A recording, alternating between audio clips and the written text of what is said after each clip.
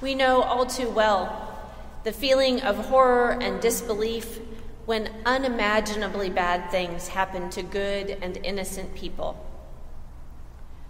A bomb destroys a maternity hospital filled with women and children.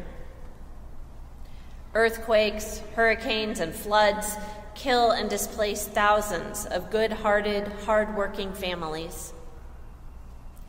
A pernicious virus kills 6 million people. How do we understand tragedy and needless deaths? In Jesus' day, people often interpreted painful experiences as signs of God's judgment. The worse the experience, the more you must have sinned. Jesus' listeners are wondering the same things we often ask when something tragic or unimaginable happens. Why did Pilate kill those people who were worshiping in the temple? Why did the Tower of Siloam fall and crush those others? What did those people do to deserve that death? Did the rest of us do something or fail to do something that caused this tragedy to happen? If those seemingly innocent people died, how bad will God's wrath be for the rest of us? Jesus' answer to all of us is clear. In today's gospel, Jesus says it twice. No, I tell you. It doesn't matter whether they died by natural disaster or human evil. It was not because of their sinfulness. God does not punish sin with death or tragedy. Jesus does remind us that we are all responsible for our own lives and choices. He reminds us that we are all sinners, no one worse or better than the other, and that we all need repentance. The call to repentance is one of Luke's signature themes. He calls his readers to repentance and forgiveness of sins more than any other New Testament writer. And for Luke, this is not just a message for the Judean people, but for all nations and all peoples.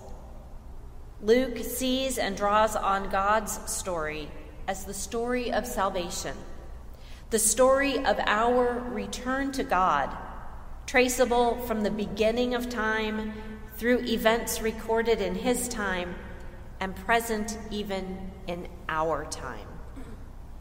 Luke's God is a forgiving God. For what is a call to repentance without the promise of forgiveness? The second half of today's gospel is a fig tree parable unique to Luke. Again, someone is rushing to judgment about the worth of another part of God's creation. This time, it's the landowner talking about a fig tree that just isn't bearing fruit. And the gardener protests, "One more year. Give me one more year to loosen the soil and fertilize it and give it a chance to be fruitful." Fig trees bear fruit twice a year, usually beginning in the 4th or 5th year. After 3 years of waiting for this tree to mature and bear fruit, the impatient landowner wants to see some return on his investment. The gardener is gentler with his expectations, willing to put more time and patience and caring into nurturing the tree into full fruit. The fruit of forgiveness is a changed perspective on the world. In forgiveness, we see the world with eyes changed by our experience of God's grace. Forgiveness begins with repentance, with recognizing our sin, something done knowingly or unknowingly that has broken us down from being our very best holy self.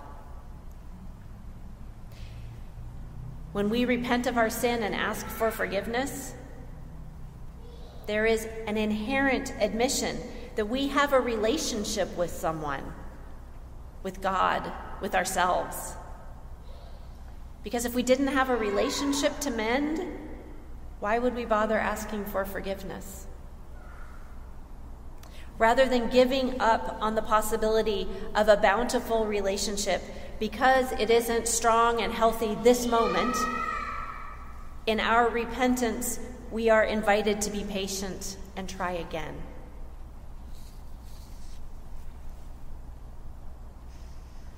Repentance and asking for forgiveness are hard things to do.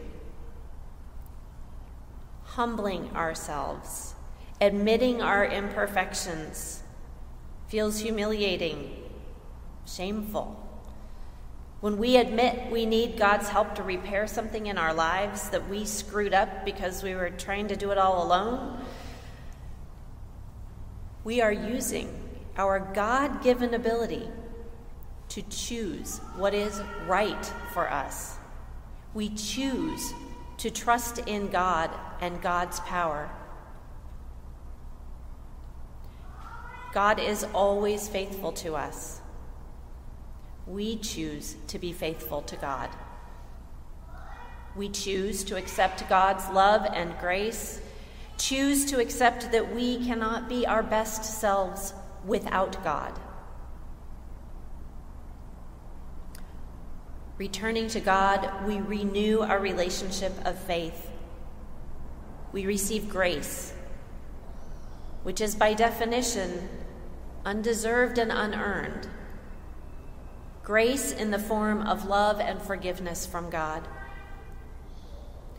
Reconciliation with God frees us from the guilt and stress that weighs down our branches, aerates the holy soil around our roots, gives us new oxygen to breathe. All the while it nurtures us, heaping on us rich and nutrient-laden experiences and people that invite us to grow and thrive, to sprout new leaves as we reach for light and warmth. Renewed and re-grounded in God, we see the world afresh. We find our own hearts open to the pain of others. We find courage and hope to reconcile other neglected and fractured relationships. And we find strength to build God's kingdom of justice and love for all people. Bearing fruit is the natural result of being given time, nutrition, and nurturing.